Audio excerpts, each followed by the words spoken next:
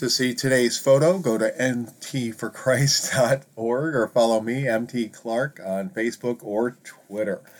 Good morning. Today's photo of a darkened highway in the foreground of the Skodak Creek and the Hudson River down the road a piece at twilight time comes to us from yours truly as I purposely took a moment to appreciate my river view after returning home from work yesterday.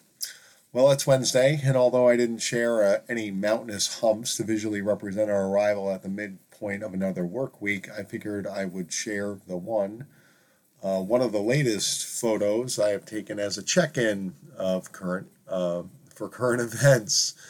While you can't assume that my circumstances or mood match the tranquility of this twilight photo, I am happy to report that I was fully at peace when I decided to appreciate where the Lord has placed me down by the river.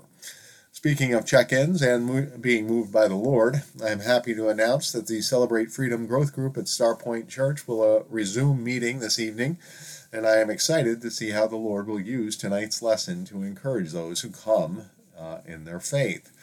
Tonight's topic is identity, and the focus of the lesson will be on what our identity is as born-again followers of Jesus Christ, and how the acceptance of our new identity can be a major key to experiencing victory over and freedom from our hurts, habits, and hang-ups, and can be the foundation on which a life of peace and joy can stand and walk.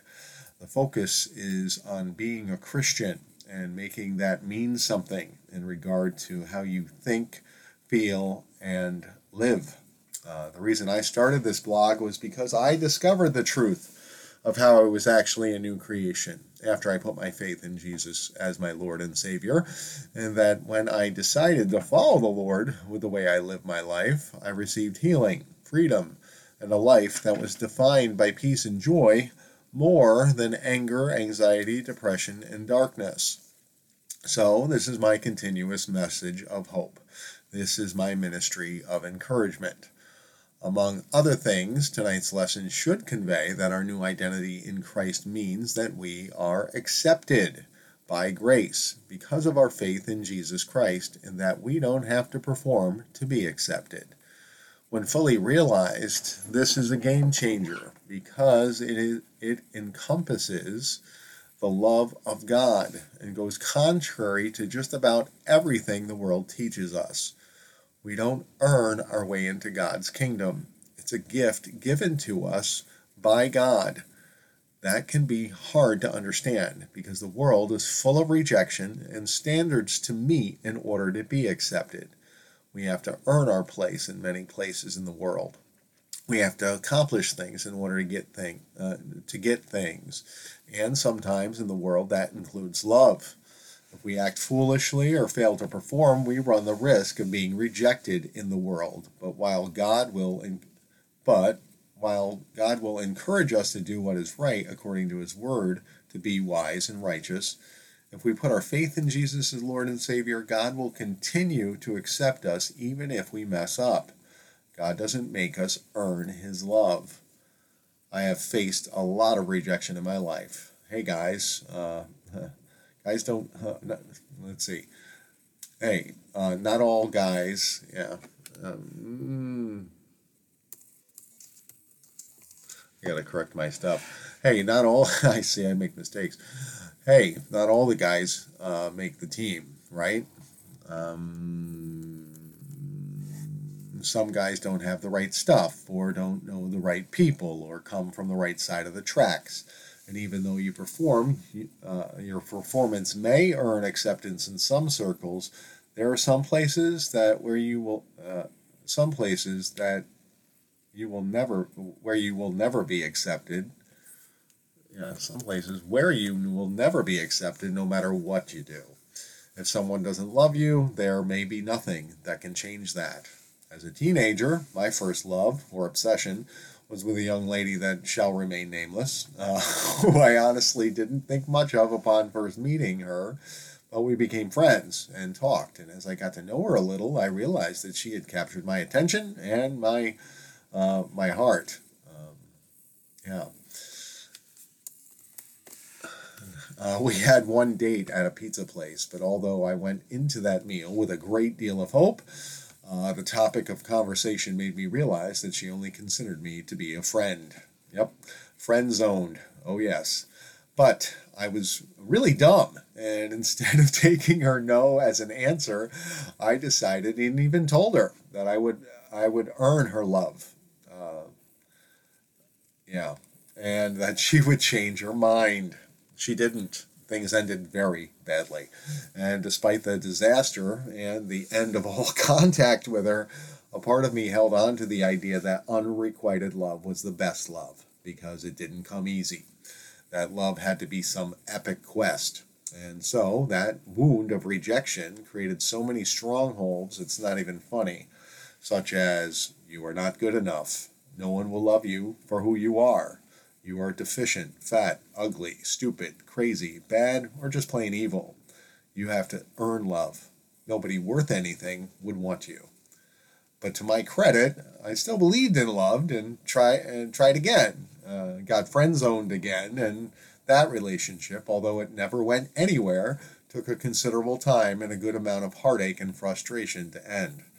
But after that, and similar rejections, oh brother, my broken heart made me as cold as ice, and I went from someone who earnestly was seeking love to someone who saw love as a lie, and decided to never let anyone close to my heart and to just seek shallow physical relationships, and all because of how, and it was all because of how I saw myself as someone that people would reject and as someone who had to earn it.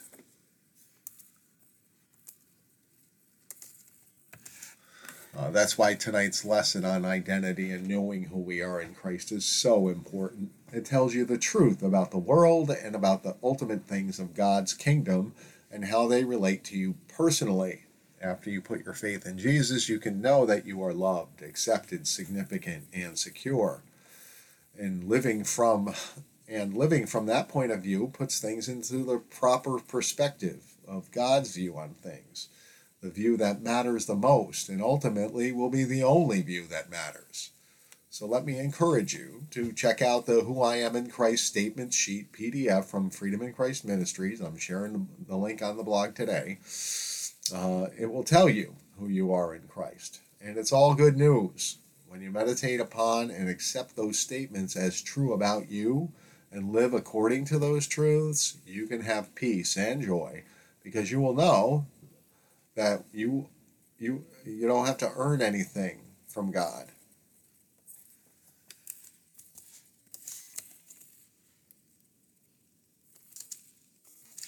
Like I said, making mistakes and corrections, and that he will always love you no matter what and will live with you forever. So renounce the lies that the world has told you and agree with the truth of who you are in Christ and live it. Keep walking and talking with God because he has good things to say about you and will guide you to experience just how true all those statements about your identity in Christ are.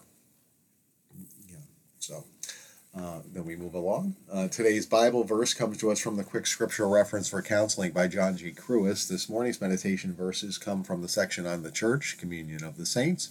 And today's verses are Ezekiel chapter 33, verses 7 through 9.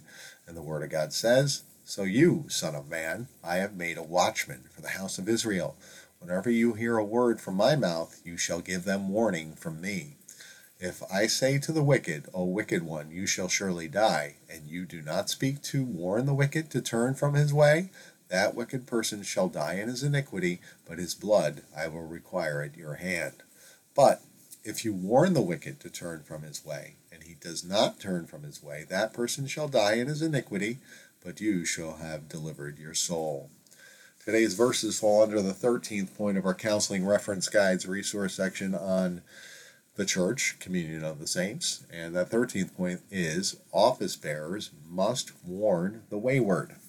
Today's verses indicate that we have an obligation to tell people to repent. As much as we want to love our neighbors as ourselves, we have to share the hard truth from the Word of God that would define much of what we believe and do in the world to be sin. Ezekiel shared the message, so we don't have to worry about someone's blood being required at his hand.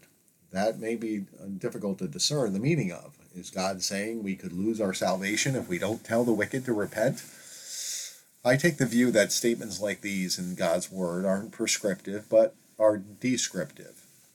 For instance, the verses regarding drunkenness in 1 Corinthians 6 and other places that say that drunkards will not inherit the kingdom of God may cause some to think that if a Christian were to get drunk, they could lose their salvation. But I believe that these verses indicate a general truth in regard to the sincerity of someone's faith and whether or not they are a true convert. If your life reflects your faith in drunkenness more than in God, it may indicate that you are fooling yourself. Although you say you believe, your actions reveal what you really believe, that God's word is useless, and you are not a slave to or follower of Jesus Christ. Likewise, if we say we believe the word of God but never tell anyone the truth about sin and warn them to repent, it may indicate we believe the word of God is useless, and we really don't believe, because we don't profess the truth or show our love for others by sharing it with them. So speak the truth in love and try to reflect that you really love the Lord by obeying His word. As always, I invite all to go to mtforchrist.org, where I always share insights from prominent Christian theologians and counselors to assist my brothers and sisters in Christ with their walk.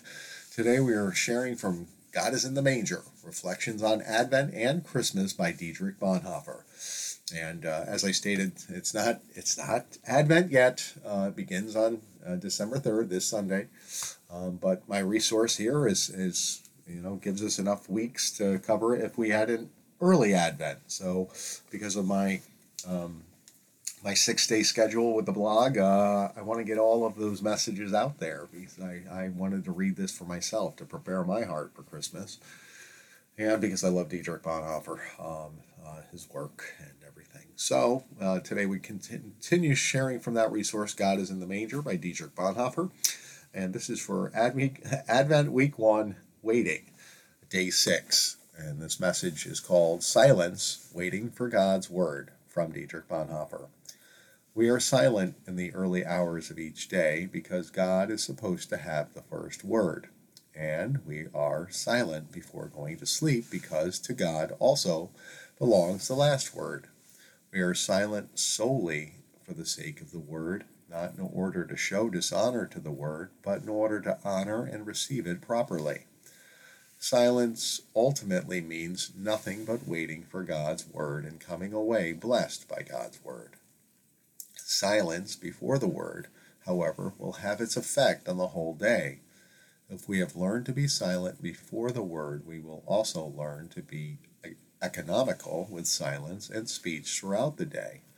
There is an impermissible, self-satisfied, prideful, offensive silence. This teaches us that what is important is never silence in itself. The silence of the Christian is a listening silence, a humble silence that, for the sake of humility, can also be broken at any time. It is a silence in connection with the Word. In being quiet, there is a miraculous power of clarification, of purification, of bringing together what is important. This is a purely profane fact.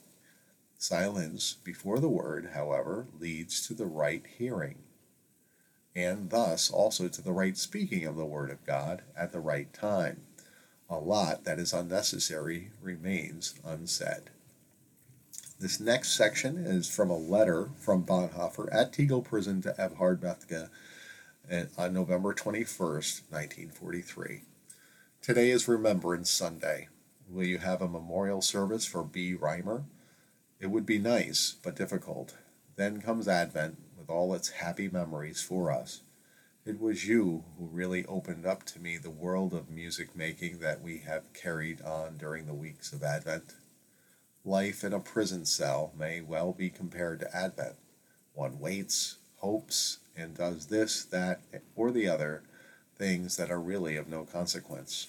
The door is shut and can only be opened from the outside. And finally, our resource shares Psalm 62, 5 through 8. The Word of God says, "For God alone my soul waits in silence, for my hope is from him. He alone is my rock and my salvation, my fortress, I shall not be shaken. On God rests my deliverance and my honor. My mighty rock, my refuge is in God. Trust in him at all times, O people. Pour out your hearts before him. God is a refuge for us." That is the end of our sharing from God is in the Manger for day 6 from Dietrich Bonhoeffer. So thank you for listening. As always, we encourage people to go to mtforchrist.org to check out our blog posts and to go to the MT for Christ 247 podcast and YouTube channel, where we share resources such as our freedom courses, our discipleship courses from 2021 for Victory Over the Darkness, The Bondage Breaker, and Freedom in Christ. We encourage you to check them out. We even did a series on Dietrich Bonhoeffer's discipleship, so if you like Bonhoeffer, you can check that out. That one's all video of me sharing PowerPoint presentations and reading through the text. So if you have patience and are a forgiving soul, you might enjoy that. Anyway, well, today is another day in the life of Christian discipleship, and that includes work. So we're going to go to work, where we pray for the Lord to go before us. And like I said, right after work, we got the Celebrate Freedom Growth Group at Star Point Church. If you're in the Capital District, you're invited. If you'd like to register, you can go to starpointchurch.com and go under events, where you will find the Celebrate Freedom meetings, and if you click on it, you can sign up to join us. So that's all I have to say. Looking forward to that tonight, to listen to some teaching on our identity in Christ, because that's the game changer. Anyway, let's pray. Lord God, Heavenly Father, thank you for another day in your kingdom. We thank you so much for all that you do for us and all you made us to be in Christ. Lord, we pray for anyone who's listening or reading today's message, that you would come alongside them in their prayer requests and their walk of faith, because they need your help. And Lord, we need your help too. And so we're praying for you to go before us today. Help us to open our eyes to the things that we need to see and lead us in the way we should go. We pray for your protection and guidance today as we have to work and as we have to lead the ministry tonight. We just pray for your Holy Spirit to be with us continuously, to help us and guide us in that, because all we want to do is represent you in your kingdom and to invite other people to know you and love you more. Lord, we thank you, we praise you, we love you, and we pray all these things in the mighty name of Jesus. Amen.